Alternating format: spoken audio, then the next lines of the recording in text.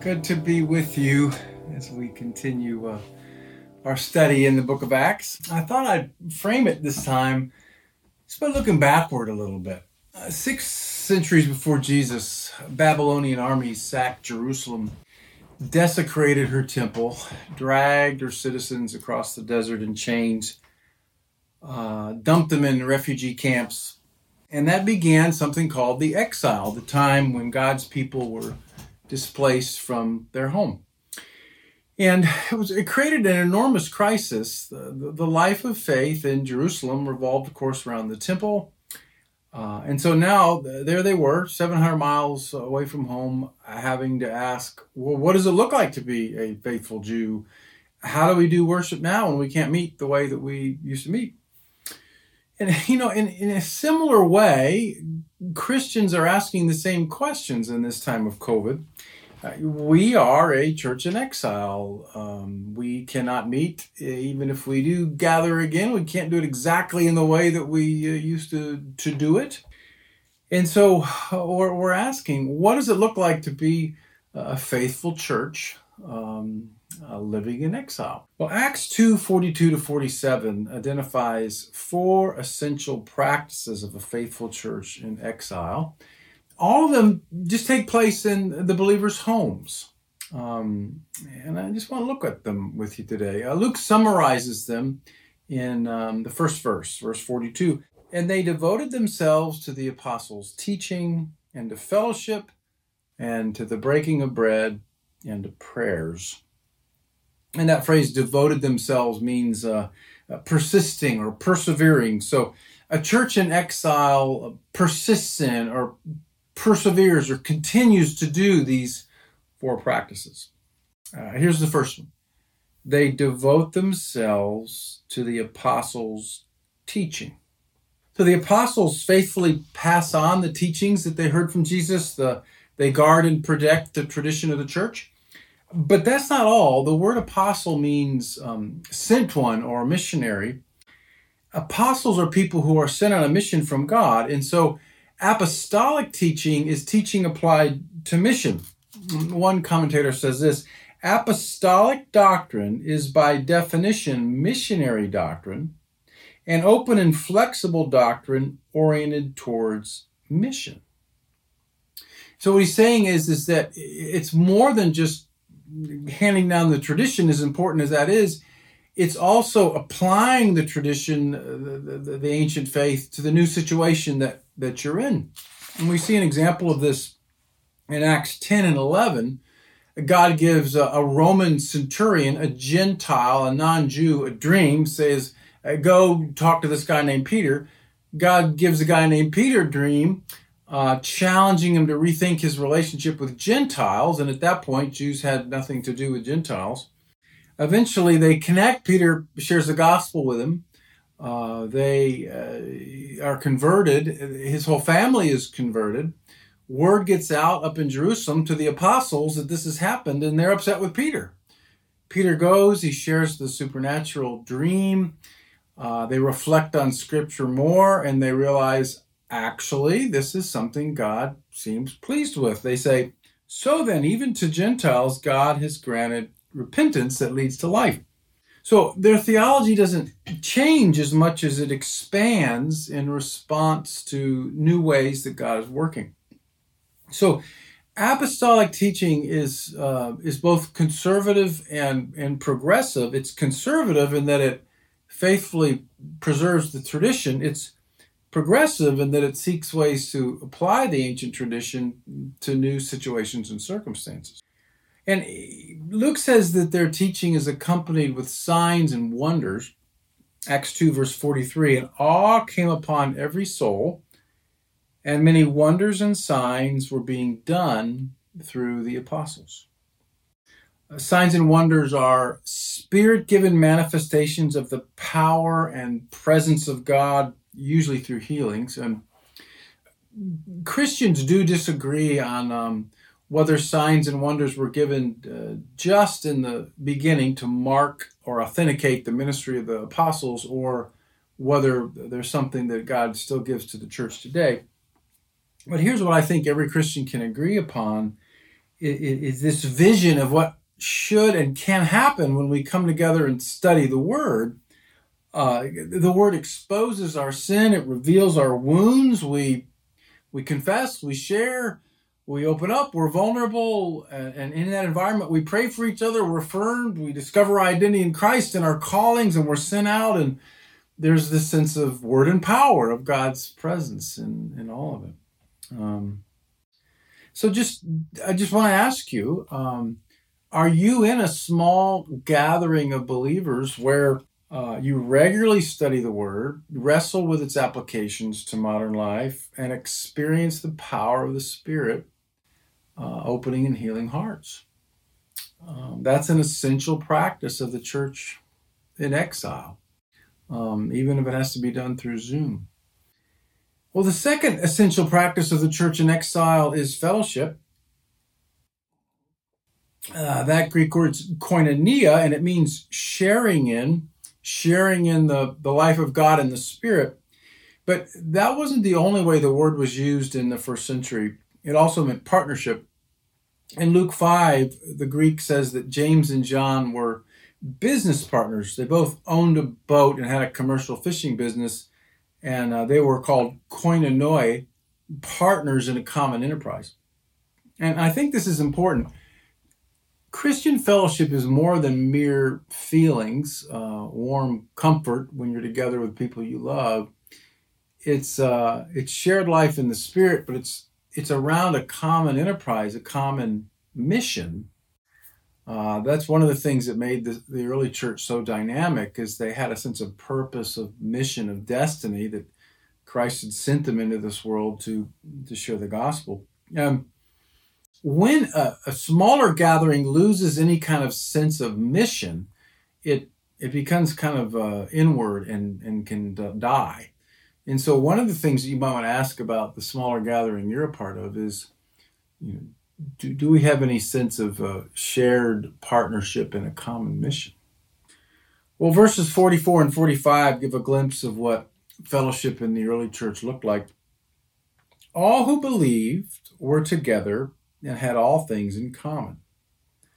And they were selling their possessions and belongings and distributing the proceeds to all as any had need.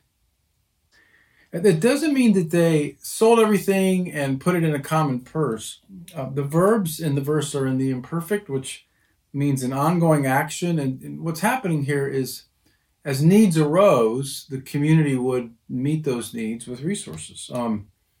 First century Palestine was incredibly poor by modern standards. Life was dangerous and short.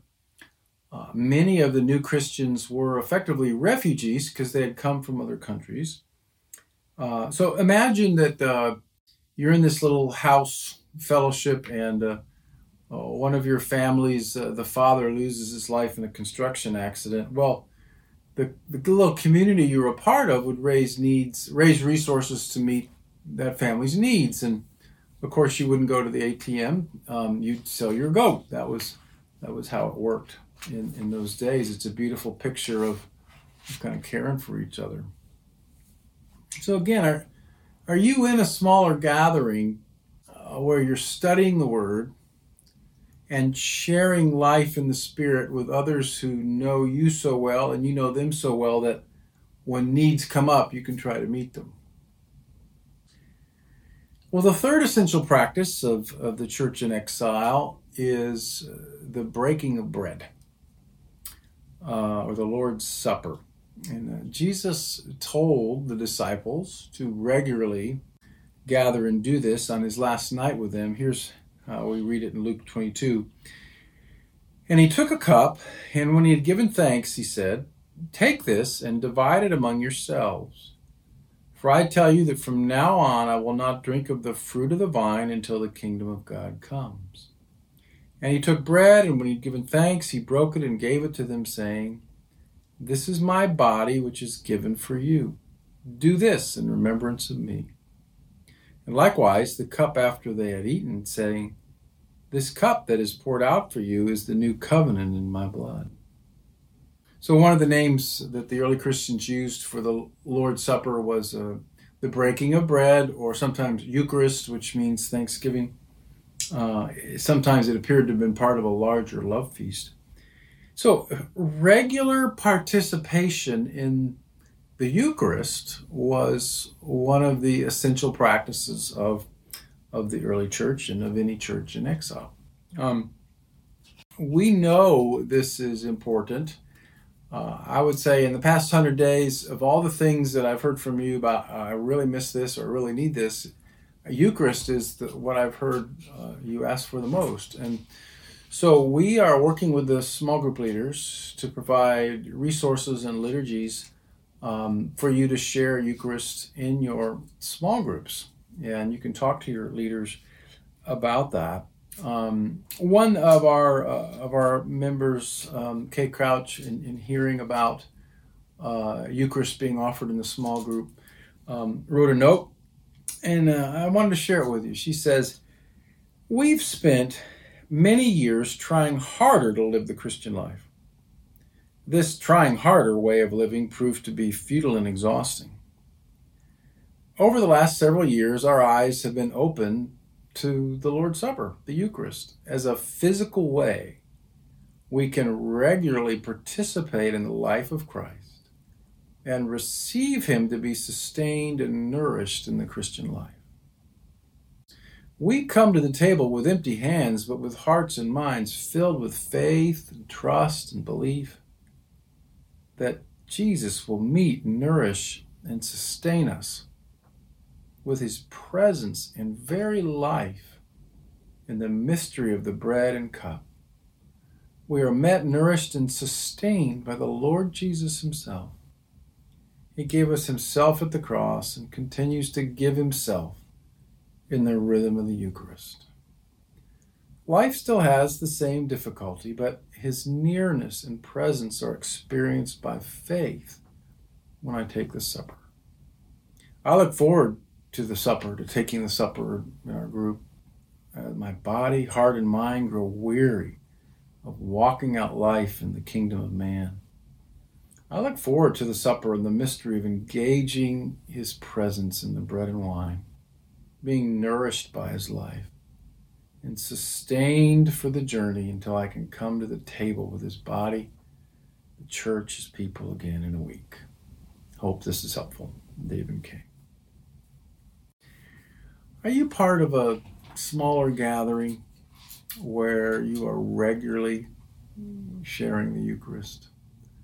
That's an essential practice for a church in exile. Well, the fourth essential practice of the church in exile is prayer. Luke doesn't give a lot of detail here. We're going to see the early church in prayer in the coming chapters of the book of Acts. We do know they spent a lot of time praying together. Praise and worship seems to have been apart, verse 46. And day by day, attending the temple together and breaking bread in their homes, they received their food with glad and generous hearts, praising God and having favor with all the people. So praying with others is an essential practice of the church in exile. But Luke ends his description of this vibrant church almost as an afterthought. He says, "And the Lord added to their number day by day those who were being saved." So these small gatherings of believers centered on the rhythms of study and fellowship and Eucharist and prayer were drenched with the presence and power of God, and they drew others towards Jesus. Now, it's interesting, in the earliest days of the church, the believers enjoyed both larger gatherings at the temple and smaller gatherings in homes. But this only lasted a few months. When persecution comes, many of the believers, maybe most, are driven out of Jerusalem. And for the next 300 years, the church met only in homes. Believers who live in countries without religious freedom still do that today. And the fastest growing church in the world meets in homes clandestinely in Iran. So whatever happens in our world, who knows, another COVID spike or something crazy, we can still be a faithful church in exile by gathering together in homes for study, fellowship, prayer, and Eucharist. Again, I just want to ask you, are you a part of a gathering like the one we see in Acts 2:42 to 47? Because you need to be, whether we meet again next month or next year. One of the things that I see as a real opportunity during this season is to strengthen this part of our ministry because it's so important. For 2,000 years, these smaller gatherings have been the DNA of the church, they're the building block of the church. And they're essential to spiritual growth, even if they have to occur in some capacity on Zoom.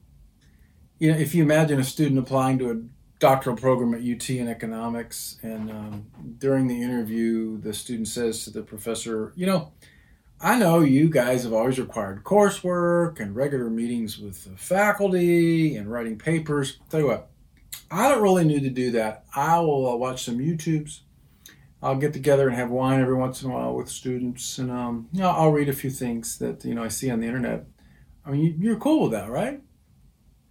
Well, the professor would say, no, we have a time-honored set of practices that help you become a scholar, and if you don't want to honor those practices and learn them, this is not for you. And I think in a similar way, you can't really become a fruitful Christian, even if you're very sincere, if you sort of check out of the way of Jesus, the life of Jesus' disciples, the practices. And those four in community have been the core practices from the beginning. I don't see how you can just exempt yourself out of it because you're sincere. And I know we like things loose and free in our church, and you might be thinking, I know, but I do get together for dinner once a month with some friends and talk about faith. That's enough. I don't think it's enough. The early Christians knew that they had a challenging mission. They knew they lived in a challenging culture, and they appears to have met daily to practice these things. So I think it's somewhat foolish to think you can meet once a month and practice one of them and get by. So if you don't have a small gathering like this, let us find one. Robert Hodges is helping this summer. He's just doing an incredible job. I'll be done teaching out at Cedar Springs at the end of July. They found a senior pastor, but they've given us some funds to let Robert work for a couple months part-time for us and with us, and it's just been great. And we are opposed to get everybody into some kind of smaller gathering. So let Robert and I know. We'll work with you on that. I think the main point today is, yes, the church can flourish in persecution and plague by leaning into smaller gatherings. It has for 2,000 years. It will again. It can now. But having said that, I need to also say as strongly as I can, there is immense value in the larger gatherings. And historically, whenever Christians have been free to gather together in larger groups, most of them have chosen to do so. I just miss our larger gatherings terribly. I miss looking into your face and serving you Eucharist. I miss praying before and after the service. I miss singing with you. I miss reading these ancient prayers with 150 voices. I miss just what happens when you're preaching and you can kind of tell what the Spirit's doing in the room. I miss that so bad that I'm grieving. I'm grieving deeply. It's one of the greatest losses of my life. And I find myself turning to Psalm 137, the prayer of the first exiles in Babylon, and begins, "By the waters of Babylon, there we sat down and wept when we remembered Zion. On the willows, there we hung up our lyres, for there our captors required of us songs, and our tormentors mirth, saying, sing us songs of Zion. But how shall we sing the Lord's song in a foreign land?" Maybe you felt that way. We're all trying so hard, but sometimes Trying to pray together on Zoom is just not the same thing. And so we ache. I do. I really, really miss being together. Can we flourish in exile? Mm-hmm. We can. Is it wrong to grieve the loss of the larger gathering? Not at all. I hope you are. When will we meet again? That's the exile's eternal question. Just wanted to give you a quick update on how we're trying to answer that. We have a wonderful group of folks meeting to think about how and when and where All Souls can gather again, and they're going to kind of advise the shepherding team and as they make the decisions. Jana Morgan is the leader of this team. The team also includes Jill and Matt, David Leach, Andrew Smith, Lisa Nelson, Lisa Murray, Phil Dave, Steve Cottrell, and Dr. Heather Day. And they're really doing a lot of good work, and they'll be communicating with us along the way. You know, I've started a little devotional that I'd love for you to watch, a 5-minute little quick devotional. Will be in the newsletter every week about life in exile. And it's really been good for me to think about in Scripture that metaphor of exile. Exile in Scripture is very painful, of course, but it is such a wonderful opportunity to meet God and to be creative and respond in new ways. And our team is a part of that. They are thinking a lot and working hard on this question of gathering again, but they're also thinking about how to be a worshiping community seeking the peace of the city even while we're in exile. How can we meet spiritually if we can't meet physically? How can we serve each other in our community well during this time? So these good folks, feel free to give them feedback along the way. So until next time, beloved, peace.